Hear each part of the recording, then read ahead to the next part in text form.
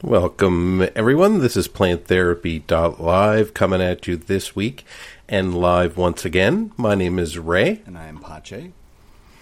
And we are live on YouTube and Twitch. Just visit us at PlantTherapy.live for our links to our recordings after the show.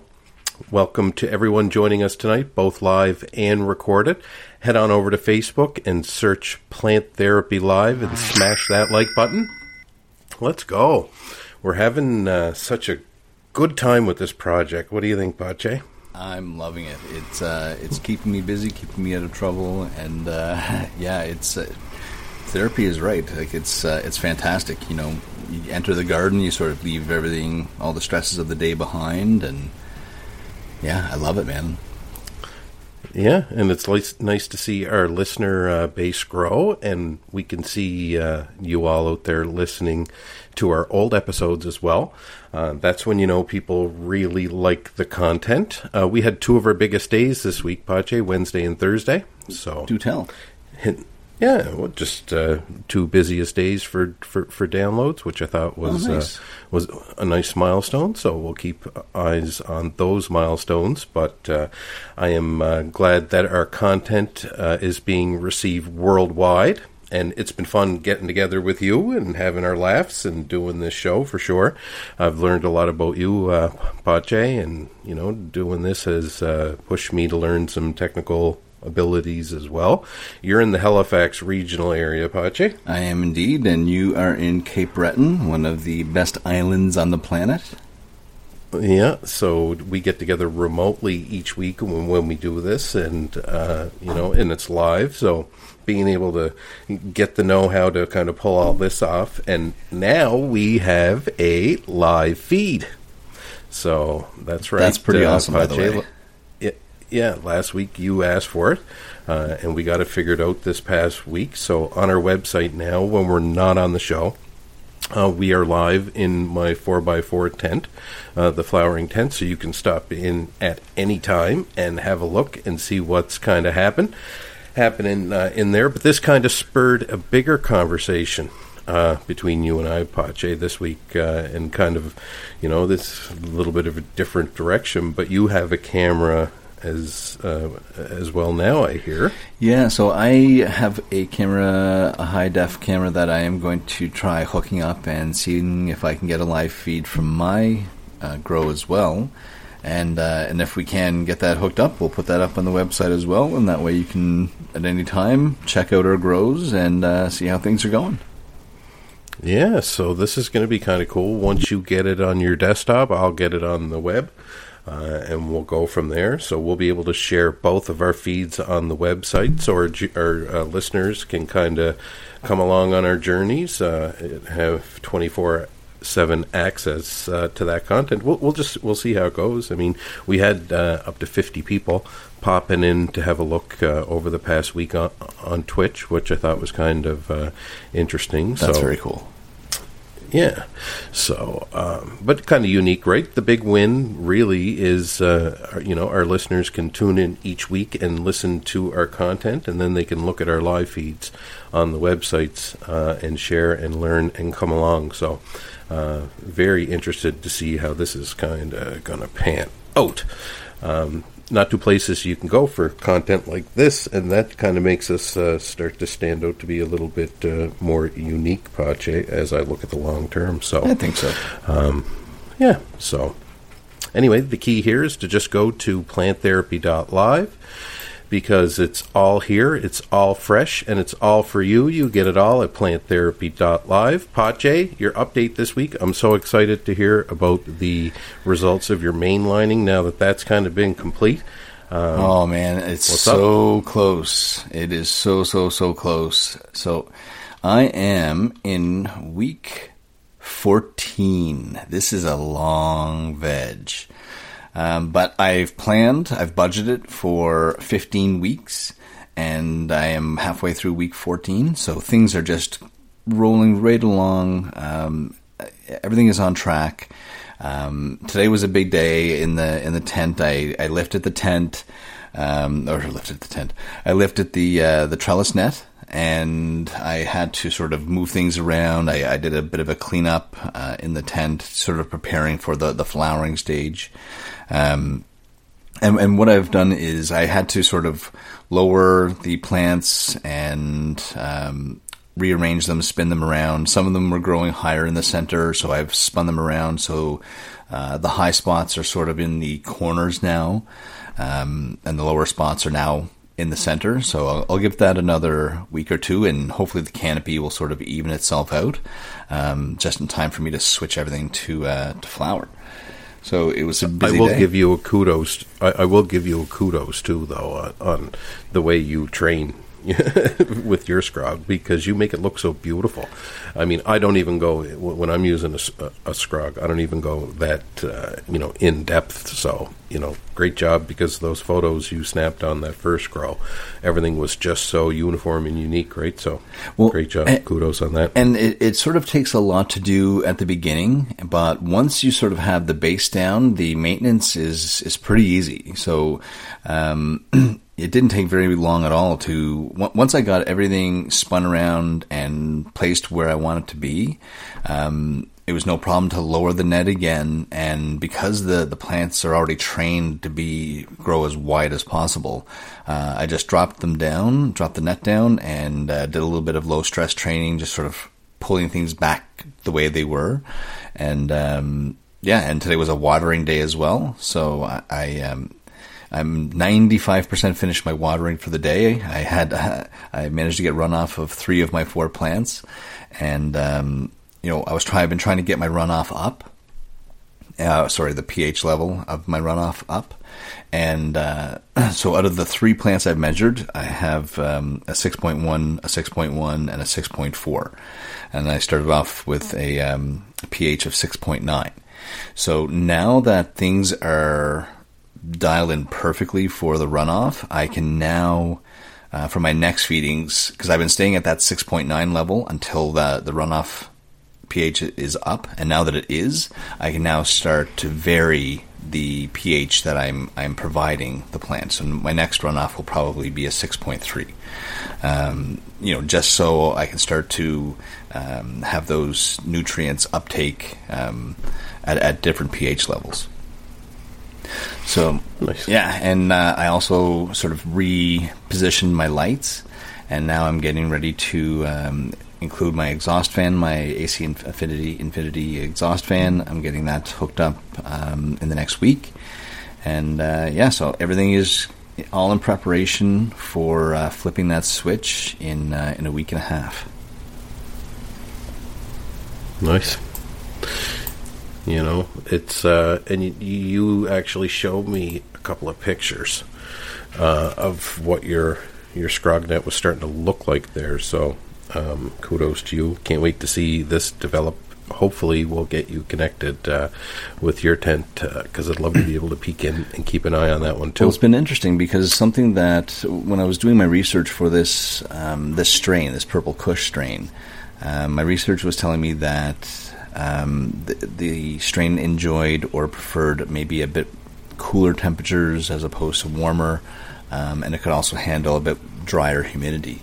And so that's where I was sort of starting out, keeping the environment. But I just, after watching the plants every single day, you sort of get to know the plant. And I started to notice that there is a bit of a sweet spot, and between 74 and 76 degrees Fahrenheit, and a humidity of 60 to 65%, which is pretty much, I think it's very average. The plant really seems to visually respond. It's standing up at attention, and it's doing that V for victory sign, and it looks like it's happy. Yeah, I love the V for victory. That's when you see that though, right? That's just basically what it means. Oh, and it's exciting, and it's cool that I'm sort of able to tell that when the plants are having good days and when they're bad days. Because a year ago, I didn't know the parts of the plant, let alone what was going, how to feed them or how to take care of them, and now. It's everything just feels like it's dialed in. There's not really any stresses with my growing on this third grow, and surprisingly, I'm still smoking the White Widow from my second grow, and I'm not bored with it yet. It's still very tasty. It's still hard hitting, and which is good because I still have a few more months before the Purple Kush is going to be ready. Mm-hmm. That's awesome. Well, glad to get that update. Myself, personally, powdery mildew alert. The devil's pixie dust is back. No. Yeah. So, and I caught it on the live feed, of course, right? I was watching the live feed, all proud as a peacock, having a look at it, and on the Twitch feed, and sure enough, I was like, is that powdery mildew? Man. And then, so today I basically had to pull off about 25, 35 leaves in that range, that were starting to show first signs. So, right, what do you do, right? At this stage, right? I did take a solution that I had. It was just another agricultural powdery mildew stuff. I just put a little bit on a sponge and treated some of the larger leaves with it just preventatively. I just don't want it to set in, so fast. Usually when you start to get it comes on pretty quick. So it started with a couple of leaves. Now it's multiplied. Now we'll see what this week holds, but we'll still finish, and we'll get there and keep everybody updated.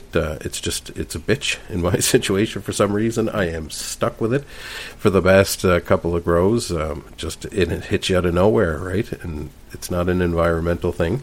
This time around, I kept my humidity very low, and the neem oil held it off, right? Yeah. The neem oil did hold it off, but after a couple of weeks into flowering, the flowers start to show, right? So it's been 3 weeks since my flower started, so it's been 3 weeks since the last treatment of the neem oil. Right.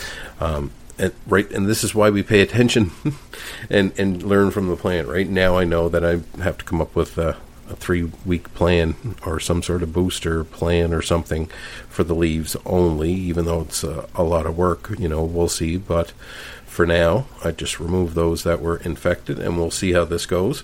I did make another adjustment this time. I turned my air suction down, hoping to kind of increase the temperature in the tent. And I'm going to see if I can maybe tackle it that way. Right. It's a fine line, right? Because it's like you raise the temperature, then all of a sudden your reservoirs that your plants are sitting in, all of a sudden that temperature starts to rise. Now you're in the window of where you could potentially get root rot, right? So it's like, that's why you got to keep a close eye on everything. But we'll keep everybody, posted as we go. But in the commercial grow that I'm working in as well, we did cut 72 clones this week, and we installed a second layer of scrog net in 4 rows in a large flowering room. But 72 clones. Nice. And this kind of lines up with what we wanted to talk about tonight anyway, Pache. You were online looking at some of the questions, and it's time for question of the week.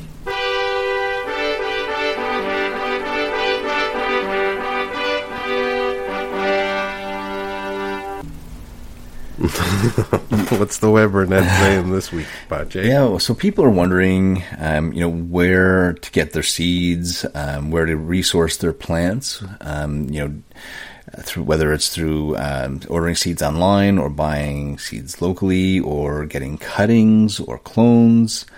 And a lot of people are talking about pheno hunting, which is sort of, searching out plants with the characteristics that you like. And then you're also going to give us a little bit of an update on some breeding and harvesting. Is that correct? Yeah, we're going to kind of get into all kinds of little things, right? Like getting seeds is one thing, right? But how do they make them? Is kind of another question I'd like to answer and give everybody an idea of that. And how do they feminize seeds? Right? That's yeah. So I'm interested in hearing about that part. Yeah, because I only buy feminized seeds. Yeah, and I've been dangling you along kind of with that one. So I do. There's lots of things I want to, I really want to touch on.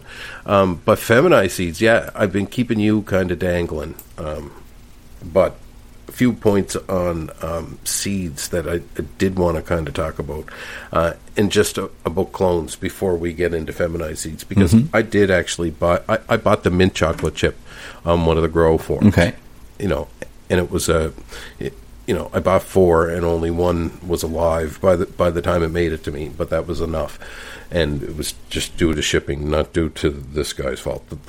The box was destroyed, but you can get good genetics that way, and you can, if you pay close attention, and if the person that you're getting it from, is posting good pictures, and they look like they have a clean setup and stuff like that, you can get yourself off to a really good start, right? By getting something, you might be getting a strain that represents 3 or 4 years of this guy's work. Right, absolutely. Popping seeds, and getting different genetics, and he finally finds a plant or 2 different phenotypes that really are home run winners, right? So I just want to point that kind of stuff out. But yeah, feminized seeds. So really, when they make a feminized seed, you can use other things to do this as well, but the most commonly used is colloidal silver. So what they do is they take a female plant that they that has the characteristics, right? It's a banger. It has great, dials in at 33%, and you get a half pound per plant. It's just a gem, right? So.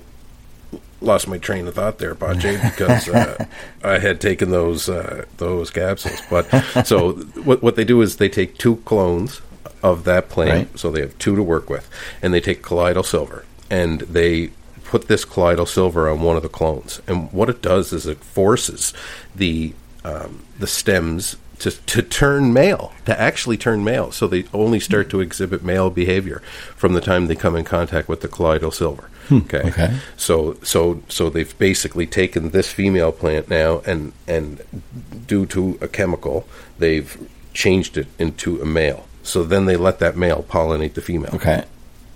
Okay. And that's how they do it. So those seeds are feminized seeds. There's other ways you can get feminized seeds too. That's not just the only way, right? If a plant, if some genetics, if they get stressed, they'll hermaphrodite, and a lot of the times those are all female seeds as well. But that's the main way that they get seeds. The breeder's going to assure you that their female is by actually doing that. So I thought that was kind of interesting, and I'm sure a lot of people don't know this, but you can't smoke this stuff, right? This colloidal silver, like you literally got to discard after that male pops its pollen sacs and does its pollinating. You have to remove that from the grow room. Like, you can't make any products with that. Gotcha. It's already done. Its purpose is served. Yeah. Oh, yeah, absolutely. You can use it up to, I think, 4 weeks into flowering too, I think, is what I read on that. So something kind of interesting. You don't have to do it right away. You can wait until it's a few weeks into flowering to save yourself some time, I guess. Cool. But yeah, but also too, I thought one other thing was interesting. Fun fact, if you will, right? A female. If you leave a female outside to over mature, right, and it that plant itself, as part of its defense mechanism, if it didn't get pollinated, it'll pollinate itself. And when it does that, those seeds as well are feminized. Okay, cool. Very interesting. Yeah, all kinds of stuff. And I'd love to learn more about breeding and stuff like that. Me too. It sounds complicated, but exciting. We're only scratching the surface, and I mean, with regards to breeding, I can only help everybody scratch the surface to it, right? We'll have to learn all this together as we move forward, because there's lots of things that I do not know about breeding, but definitely an area of focus myself. But Pache, I know you were going to kind of talk about the seeds, and you were going to talk about how you get a good germination rate with the seeds. Absolutely. And what's kind of been working, right? Because getting the seeds is one thing, but making sure that you give that seed the best chance at success is another thing. So absolutely. Why don't you go ahead on that? And so where I start with where I get my seeds, and I buy my seeds online. And so anybody that's following us on YouTube, I have the website up on the screen now. Let's remind everybody, too, that we're not sponsored in any way by anybody, on plant therapy. These are sites that we've used, right? These are our personal experiences, and that's all we're going to give you, which is the real deal here. This is not a sponsorship in any way, shape, or form. Yeah, and so when I talk good about something, it's genuine, and, I've only bought from TorontoCannabisSeeds.com, and it's been great. I get free seeds with every order. I buy them in packs of 5, and I get 3 free seeds every time, and so it's been great. I accept due to the limitations of how many plants I'm allowed to have, I don't get to grow all the seeds that I have. But if I wanted to, I could stop buying seeds right now, and I'd be good for probably another year. And they have a really wide selection. They have feminized seeds, autoflowers, CBD. They've got mixed packs. So I really recommend this website, and so go check it out, TorontoCannabisSeeds.com. They're not a sponsor, like Ray said. I just happen to really, really like them. So that is where I get my seeds. And now what I do with them, because the germination rate is almost 100%. There's only really been one time that any of the seeds that I got, they grew the first set of leaves, but that was it. And that's only happened once out of 10 seeds. So it's at least 90% germination rate. And so what I do is I start off by taking some fine grit sandpaper and rolling it up into sort of like a tube.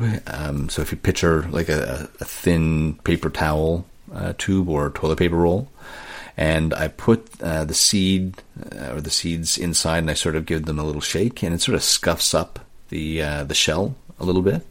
And so the idea here is that should allow for faster water absorption.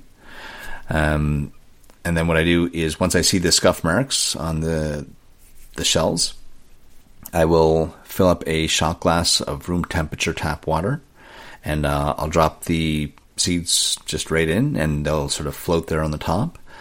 And I'll leave them in a dark, warm spot, and so I put them in my furnace room, because the temperature in the furnace room is about 80 to 90 degrees Fahrenheit, which is exactly where I want it to be, except the humidity is a bit dry. So what I have to do is take a large Ziploc bag, spray some water on the inside, and turn it upside down and put it over like a dome, and then I'll poke some holes in so to allow some fresh air to sort of get inside.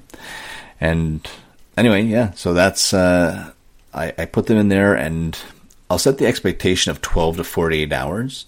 But from my experience, after 12 hours, I'll come in and I'll give them a check. And sometimes a couple of them will have sunk to the bottom, which means they're ready. And I might take my finger and maybe give them a little tap. And sometimes with a little help, they will sink to the bottom. If they're not ready, then I'll just continue to cover them. Then I check back about every 6 hours after that. And I think the longest I've gone is maybe 18 or 20 hours before they've all been sort of sank to the bottom. Then once that happens, I move on to the next stage, and I sort of pour. First I take a plate, like a dinner plate, and I put a couple of pieces of paper towel on the dinner plate, and then I take the shot glass with the water in it, and the water is holding the seeds, and I just dump it right onto the paper towel. The water will go everywhere. Yeah, this is kind of what I do. Starting here is kind of where the paper towel where method. my method. Yeah, paper towel method is where. Yeah, and it works fantastic. I see a lot of people, they just put it right in the soil, and I'm sure that's fine. It's worked for thousands of years, but I think this is just it's all about just trying to get that germination rate, to as close to 100% as you possibly can. And so once it's on the paper towel, I will then sort of fold the paper towel over on top of itself, so the wet seeds are covered.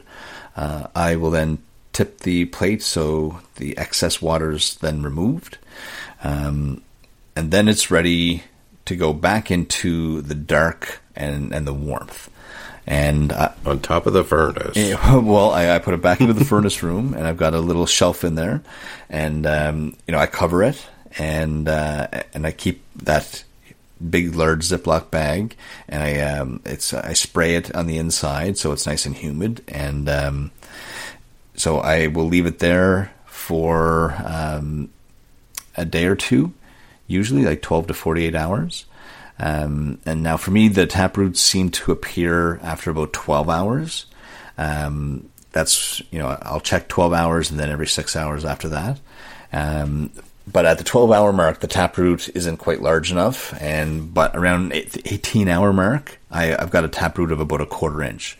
And for me, that's good enough. And I'll start moving it on to the next step, and that's planting the seed. And then that's where we're getting into the solo cups, which I'm a big fan of. And do you use solo cups? No. Okay. No. So what I'll do is I'll just grab solo cups that you would get at any party supply store. And so this is going to be the plant's home for the next 2 to 3 weeks. And I start by burning some drainage holes, 4 drainage holes in the bottom of the cups with a lighter. And I do this by just holding the cup upside down with one hand and slowly bringing the flame to the bottom edge of the cup with my other hand. And when the flame gets... Do you ever see the Solo Cup Challenge? The Solo Cup Challenge? No. You never seen the Solo Cup Challenges? People flower in a cannabis plant in a Solo Cup? No. I mean, I've seen it where people have flowered after a week or two of veg. So I don't know if that's similar. It's called the Solo Cup Challenge. So if you use that as your search term, you'll see a lot of different people taking the challenge to see what kind of weight they could get out of a cannabis plant that was flowered in a Solo Cup. Check it out. Just wanted to throw it out there for you. Maybe I will. Well, I'll if I can just remember, you might have to send me a reminder. Yeah, we know how that goes. So once I get 4 holes melted into the bottom of the cup, which is going to be those holes need to be large enough to allow water to escape. And in 2 to 3 weeks, you may also see some signs of roots coming out of those holes, which will help you determine when to transplant and pot up your flower pot. And then now, once the drainage is taken care of, I fill the cup, the solo cup, with soil, and I layer it with root crack. I can't remember what it's called. Mitochondria, scientific term. It's escaping me right now. But it's just this powder that you just sort of dust in the soil, and it really helps the roots grow. And anytime you're playing around with seeds too, it's always a good habit to wash your hands, right? Especially for anybody that smokes cigarettes out there. The nicotine can get on your fingers and can actually cause your seeds. I just want to throw that out there. Never thought of So after I fill up the solo cup with soil and layered it with sort of that root crack, I moisten the plant a little bit before I actually plant the seed. And then once it's ready to go, I'll just take a golf tee and I'll just make a little shallow hole big enough for the taproot and the seed. Then I'll just gently place it in. I'll try to get the taproot, facing down. And then I just lightly cover it with a little bit of soil, not heavy at all. And I'll sort of give it a little bit of a very light mist. And I'll saran wrap over the top and I'll keep that in place with an elastic. And I'll poke a few air holes into the saran wrap. And then back into the warm, dark furnace room. And then I'll check it, maybe every 8 hours. And then once I see the seedling poking through, then it's time to get the saran wrap off and give it the air it deserves, and then it's off to the light source, and then the growing begins. And that's when I sort of go to my spreadsheet, and that's day one for me. And then I start watering using the paper towel method, where I just sort of dip the paper towel in a shot glass of water, and I just squeeze it, where I want it to go. That way I don't overwater my seedling. Awesome, yeah. I mean, and those are really good tips, right? You want to keep it moist, but yet still encourage that taproot to reach out so you can get a good base for the start of the plant. There's no way to tell the gender of a seed. Yeah, you had a very interesting little trick that I thought was pretty cool, and something I never thought of before. So why don't you give our listeners a little rundown? What was the trick? I don't remember the trick. You said you switched them to flower and then back to veg. Oh, yeah, well, definitely, yeah. If you want to sex a plant, that's right. If you want to sex a plant, because there's no way to tell the gender of a seed. There's a chart online that says you can tell the gender of a seed by looking at the base of it, but it's actually not true. It's like an internet hoax, if you will. And we're going to talk more internet about that lied? in another episode. We'll touch on that, but if you have, say, a bunch of different seeds, and maybe you're going to grow 20, and you got you want to know, you only got room for 12, and you want to know what your female to male ratio is, because maybe they're not feminized seeds, you can flower them right away. And they'll show their sex, like right after a week of age, like as soon as they're... So they're still in the solo cups, let's say 2 weeks have gone by, they're still in the solo cups, Yep. All of a sudden you switch the light to 12 hours of darkness. Yep. And then the pistils will start to form, or the pollen sacs will start to form. Right, exactly. Then you identify, and then you can flip them back to 24 straight light, or 18 and 6, whatever the case may be, but... Yeah, and then they can resume their veg, and you've called them out. You've called the males out, so just a little bit of a trick. Now, another tip too, right? Males usually shoot up taller than a female plant does. You'll notice that. Oh, really? Oh, over time, yeah. A lot of the time, males will shoot right up tall, and they look more like a cannabis tree instead of a plant, right? Females will tend to be bushier by comparison. Oh, that's interesting. Yeah, but males, right? We're going to talk a little bit in a few minutes about pollination and kind of how that takes place, right? But for males, after flowering is initiated, they grow little sacs that look like bananas. A lot of us know that already, but there may be some new listeners that are just coming on board, so we might as well make that known. For the female plants, they start to show pistils, which are little hairs, but as the plant matures, the sacs will swell up, and if those little sacs are left to pop open, they'll pop open and release pollen into the air, and that pollen can travel miles outdoors. Or it can attach to bees and land, way. It's a good way to make away. your neighbors that are also growing outdoors very unhappy with you. It's funny you say that, because one male plant left unattended unattended, can pollinate every female in a several mile radius. So imagine what that could do indoors, right? Once the pollen lands on a female flower, the flower is pollinated. So we'll get to that more in a few minutes. What I wanted to kind of do to keep the flow going kind of, properly was talk about clones and cuttings, right? Because if you're going to utilize the 2-10 system, like I do, and like you kind of do, Pache, I got to wait for them getting back to it. Using seeds all the time is not always everybody's long-term solution, right?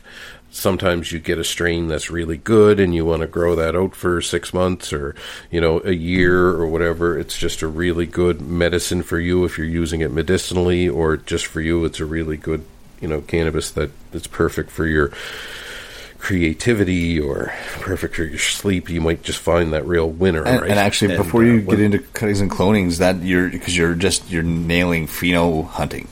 That's exactly what you're talking about, and that's, to our listeners, that's when you're looking for characteristics of a plant that you personally like.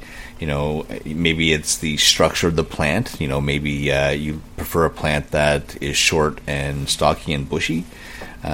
Maybe you prefer one that has certain genetics where it's resistant to pests or mold, or maybe it's a leaf bud ratio. Perhaps it's the flavor or the taste, exactly, or just the buzz terpene profile. Absolutely. So I didn't mean to jump in there, but you were just nailing the pheno hunting perfectly. Right, and absolutely right. So it happens, right? You're growing along, and then all of a sudden you get that one that you just love, and so this brings up kind of multiple points, right? Because I think everybody has it happen. Maybe you get a seed online and you pop the seed and it ends up being a winner. Now you've got nothing and you're in flowering, right? So there's a couple of things you can do at that point. You can take a clone from a plant that's flowering. It's actually a technique called monster cropping that we talked about on other episodes. But monster cropping is taking a cutting and rooting a cutting that was taken from a cannabis plant in flowering. And monster cropped cannabis plants start with like 7, 8, 12 different branches. They just all come out and they go in all different directions.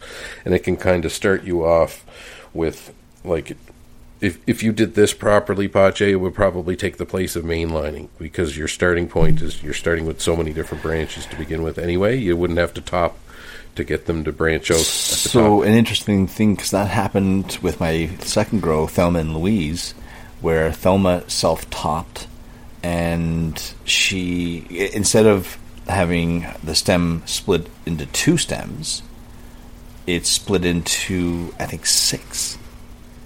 Mm-hmm. And it can happen. It was incredible, and I was very excited. But it didn't have the yield that the other one did. No, because you can only go so far, right? The root system is proportional to the upper mass. That's right? What I found out, that I ended up with 6 smaller stalks as opposed to 2 larger stalks that were able to move those nutrients. Exactly, but let's not kind of get sidetracked. Rabbit hole. So say you've completed flowering, you know that this plant's a winner, or you're 5 weeks in and you know it's a winner, 4 weeks in, you can take a cutting and you can root that. Now it does take a little bit of extra care, and if you're 3 weeks into flowering or 5 weeks into flowering, you may have to wait 3 or 4 weeks to come out before that plant actually roots, right? There could be a period. Sometimes they go to the brink of death before, they actually root, but you can save your plant that way. And then once you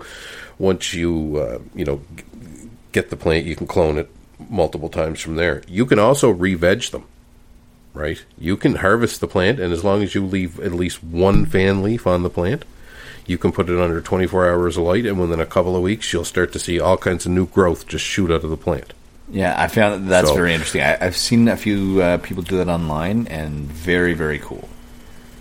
Mm-hmm. So this kind of is a testament to, like, if you have a friend that is into growing, or if you are in a grow group online and there's somebody that you relatively trust, you can get a lot of the hard work done, and you can get yourself a plant that you already know is a winner. And as soon as you get that plant, you can clone it 3 times, and then you can get your 4, or you can clone it 8 times and get your 8. Whatever the case may be.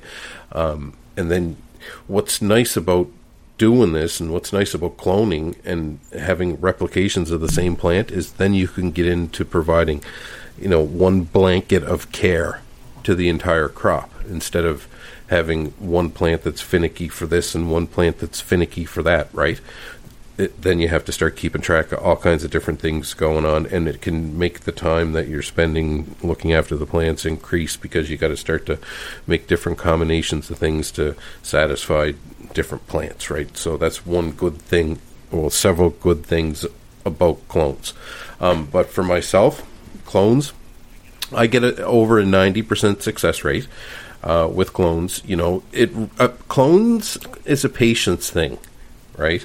I get it. You're excited, especially cloning for the very first time. But a lot of the time, when you're unsuccessful in the beginning with cloning, it's because you jumped the gun on something, which kind of happens quite a bit. But for cloning, you have to take your cuttings first.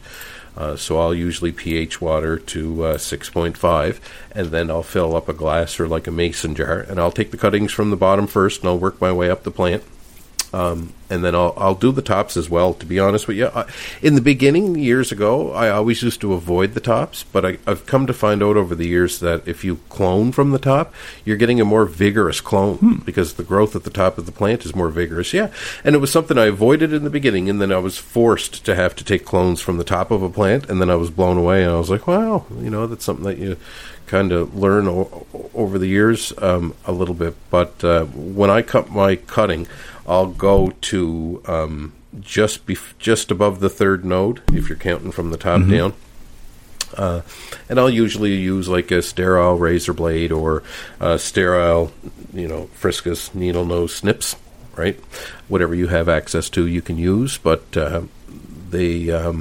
I'll get my rock wall or my peat pucks, whatever I'm using, and I'll usually make a bigger hole with a toothpick in the top of each one first and kind of wiggle it open. So because when I dip my cutting into a rooting gel and then into a rooting powder, when I'm putting them into the rock wall cube, I want to make sure that it doesn't get knocked off, right? So I widen the hole. So when I go to put that stem down into the hole in the rock wall cube, all of that good stuff can go with it. Right, makes sense. That's a good little tip. Pro tip. Yeah, it's a pro tip, for sure. 100%. But there's a trick to it too, right? You can help facilitate a better cloning success by, when you're taking your cuttings, you can actually take the fan leaf from the 2nd node, and you can pull the fan leaf down, and it'll take like a layer of skin. You can do it on both sides. It'll take a layer of skin with it as you pull it down and away from the cutting stem. And when you do that, you're peeling away that layer of skin that is hard for the new root to penetrate, right? So, and to help support that, I'll take that cutting and I'll use a razor blade to basically skim away all of the skin, and there's a white core in the center of the cannabis stem. Once you expose that white core, I'll expose it on one side, then I'll flip it around and I'll go up a little bit, and I'll expose it above the other one, up a little bit, and then I'll do the same thing. That's when I dip it into the into the gel and then into the powder and put it in. And cool. Once they're in, I just press down around the base and kind of tighten it up a little bit down around the base so the light can't get down into the hull. And I'll go ahead and give everything a spray of water, and I'll spray the inside of the cloning chamber, the dome tray. I'll get that moist all on the inside and put everything together. And you can do this in cold environments too. Like you can do it in a basement. You just get one of those gecko pads, the heating gecko pads. Yeah, project. I've seen them. You must have heard of them before. Yeah, you just go ahead and set that up and put your cloning tray on top of that, and it keeps everything nice and warm. And for the most part, I'll leave them for a week. I won't take that lid off for about a week. Right? A lot of people are 3 times a day taking the lid off, misting, taking the lid off, misting. The plants don't have roots, so they're not respirating and they're not transpiring or anything. So if you put moisture in there, there's no point in opening the lid and letting that moist air out, so you're actually hurting it. So I think that's where a lot of people get into trouble, right? They want to check on them. They want to make sure they squirt them, and then they squirt them, and just the process alone of disrupting them gives them a lower chance. And they don't need a lot of light. All they need to know is that there's a light on, right? So that could be a little fluorescent light that's a couple of feet in the air, or whatever the case may be. It doesn't have to be anything fancy until they grow roots. Right? They just need to know that it's there. What were you going to say there, Patrick? No, nothing. I was just listening intently. Oh, I got your intent listening now. You do. Well, when it comes to quality and growing, you definitely have my attention. And after a week, I start to open up the vents at the top of the cloning tray. Then, that I'll start to open them more every couple of days. And after that, over 90% of the clones are there. Now, Ray, do you open those vents to sort of harden the plants a little bit, sort of getting them ready to be exposed to the normal outside air?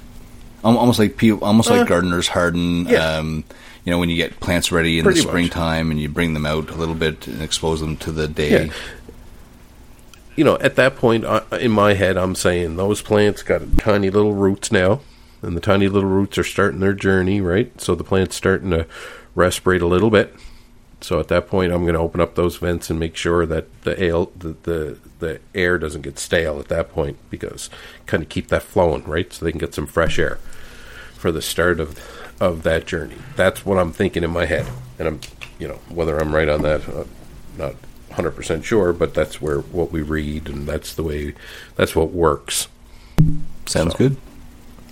Mm-hmm. So, yeah, but we pretty much touched a little bit on pheno hunting. That was... and you never ever did watch that Strain Hunters, did you, there, Patrick? No, it's been a really, really busy week, a lot busier than it ordinarily is. And also, after the solstice, you start getting the property ready and prepared for winter. So I've been taking care of the outdoor garden, which is actually a lot of... just flowers and plants that we have around the property. So that's been getting my attention this past week. Okay, yeah. This Strain Hunters, basically what they do, there is, I think, 6 or 8 different original land race strains. These are the naturally occurring cannabis in the world, and they went around and basically went to all these different locations and got cuttings and seeds, and they brought all this stuff back to their breeding areas so they could start to kind of work with those original genetics. And that's where a lot of the stuff comes from, right? This is where all this stuff comes from actually, is the original land race strains and those phenos, those phenotypes that were standing out as having better characteristics, more THC, more CBD, gained a little more weight, was a little bit taller, was a little bit bushier. As those seeds got popped over the years, those smaller plants that exhibited the traits were selected over time because they were better and better and better, and they became part of the new seeds and the new batch and the new generation. And now all of a sudden we have Purple Cushion, White Widows, and all these other offsprings, right? It's kind of crazy to think about it, right? That's why I say with breeding, it's something I want to kind of look at and doing in the future. I love it. It's most people don't do it at home, right? Because it's done in a larger setting. And they pop a lot of different seeds, so they can get a full diversity, right, of the seeds that they crack. and pop. So you can have, or you pretty much have to have a master eye with this stuff, because it's not identifying all of the cannabis traits either. There could be 10,000 different combinations. If you were crossbreeding 4 male plants and 4 female plants, 25% of the offspring show father dominant traits, and 25% show mother dominant traits, and 50% show hybrid dominant traits of the pool of the generation of seeds that's popped. So they want to make sure that they pop a lot of seeds so they can see a full display of all of the different trait options in that batch. Do you know what I'm saying? Can you imagine if they taught genetics in high school this way? Mm-hmm. Like, oh my God, here's something else crazy that I learned. So the seed itself carries all of the genetic code that it needs to become a plant and everything, right? And you could take 2 like identical clones, say, which are 2 identical replicas of one another, and you can grow one indoors and one outdoors, and they become different phenotypes because they display different characteristics based upon their environment. Right. Yeah. Right? Which is crazy when you think about it. Well, that's like the twin astronaut that went into space. Identical physically as the brother, but came back and, because of his environment, had very different experiences, and it showed in the physicality. Yeah. So that's just very interesting. But another thing I kind of learned as well was, if you are breeding within the same strain, like, it's a quicker process to make a new strain, right? Because there's a smaller pool of things to select from, because you're already starting with a stable strain, right? If you're bringing in new traits from different genetics, so if you want to take a Purple Kush and mash it with a Northern Lights number 5, whatever the case may be, I never wanted to do that until right now. It's going to take longer for you to get a stable strain, because you're introducing outside characteristics to another one. Do you know what I'm saying? I see. Yeah. So, and then cool. If you back cross as well, you can speed up the process of creating a stable strain. And all back crossing is taking the offspring that have the traits that are most desirable, taking those and back crossing them with the mothers and the fathers. So a little bit of cannabis incest, or whatever you want to call it. But yeah, that's exactly how they do it, and that's exactly how they identify the plants that they want to use for breeding, and it's a big process. In some cases, you have to do 7 generations and 7 back crosses before you get a stable strain. And what a stable strain is just basically they can sell that seed and say, here's a pack of 10. Of this pack of 10, there's probably 5 or 6 or 4 or 5 different phenotypes that you could get. And that just means that for the most part, they're going to exhibit most of the same characteristics. So this is Pache Kush. And so that's what I would have to do. Yeah, and Pache Kush might have a few different phenotypes that rear its head when you buy a bag. Right? So, very interesting. But, it's all about the seed, right? The seed is what protects, then the seed is what grows, and the seed is what, you can ship around the world and stuff like that, because they last a lot longer. But that strain hunters, they went around the world and they got all the original landrace strains. But for us growers messing around, we can use a few tips and tricks at home to get our own seeds. You may get a male plant, or somebody may have a male plant or something. You can actually take some of the pollen sacs and you can freeze them. Hey, did you know that, Pacha? That doesn't sound good. You're freezing a sac? Yeah, you're basically freezing it, and then you can slice it open and get some of the pollen out of the sac when you need it. Huh. Maybe you're, you need to get some seeds or something, or you can't get clones where you're at, or whatever the case may be. But you can slice one open. You can take it out and thaw it out and slice it open and use a little paintbrush, and you get some of the pollen on the tip of the paintbrush, and you can go to a cannabis flower and actually paint some of the pollen onto the cannabis flower. And that flower alone, provided you keep the pollen just on that one flower alone will be pollinated, and the rest of the plant can still remain to be sensimelia. So I thought that was kind of interesting as well. So you can take a whole bag of pollen and put it over a whole branch on a cannabis plant and pollinate the whole branch. But one thing it's important to know, right, is like on the end of that paintbrush, there's enough pollen. One little dip in pollen on the end of a paintbrush is enough to do a whole plant. So a dab will do you. Yep. And then, of course, there's good seeds and bad seeds. Seeds need time to mature too, right? So if a plant gets pollinated too late, your seeds will be just white, tiny little white things, right? They won't have a germination rate that's very good at all, if anything at all, right? That can happen. That indicates a problem in the later stages of a crop that was intended to be without seed. Somebody messed up late and didn't catch it, but they need time, right? So you want these things to be, week 3, week 4 at the latest. People are pollinating because you want to give lots of time for those seeds to mature, right? Everybody's seen, those seeds that you buy. They're beautiful, right? When you look at them very closely, they got those beautiful lines, Pache, the dark lines that kind of. You ever look at them up close? Not up super close. And now that you've sort of planted the seed in my head, because I've got that little 50 to 1,000 times magnifier photo and video. So I think I'm going to go and. Check it out, because the most healthy seeds have the most defined lines and stuff, right?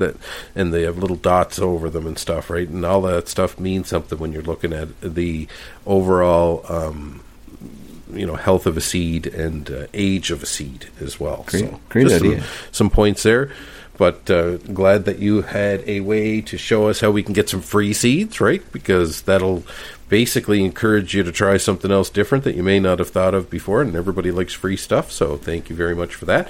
But cloning, if you want to clone, that's your thing. If you want to get seeds, that's your thing. But the most important thing is that you're growing, and you're growing at home and doing something that you love and sharing it with us. Pache, do you got anything else for this week? Not at all. I just... stay tuned another week, maybe 2, and I'll be switching to flower, and so there'll be a lot of exciting updates, and we'll be getting more into when to prune. I really like Ray's sort of recipe, so we'll talk about that in future episodes. No, other than that, Ray, it's been a fantastic week, and I'm really looking forward to this week coming up. And good luck with your powdery mildew, man. Yeah, thanks. Are we doing something for Halloween or what?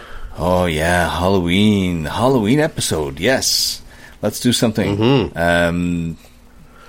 You and I will get together and we'll see what we're going to come up with. But could be something completely unconventional next week. We'll see what Pache has in store. I'll go as a cloudy trichome. You go as an amber trichome. Ooh, see, now you're talking about Pache. Pache is a much better Halloween enthusiast than I am, so you're driving next week. You just tell me what you need, and we will pop something off for everybody. Once again, my name is Ray. And I'm Pache. And everybody have a fantastic week coming up. Pache, you take care. Bye-bye. All right, bye.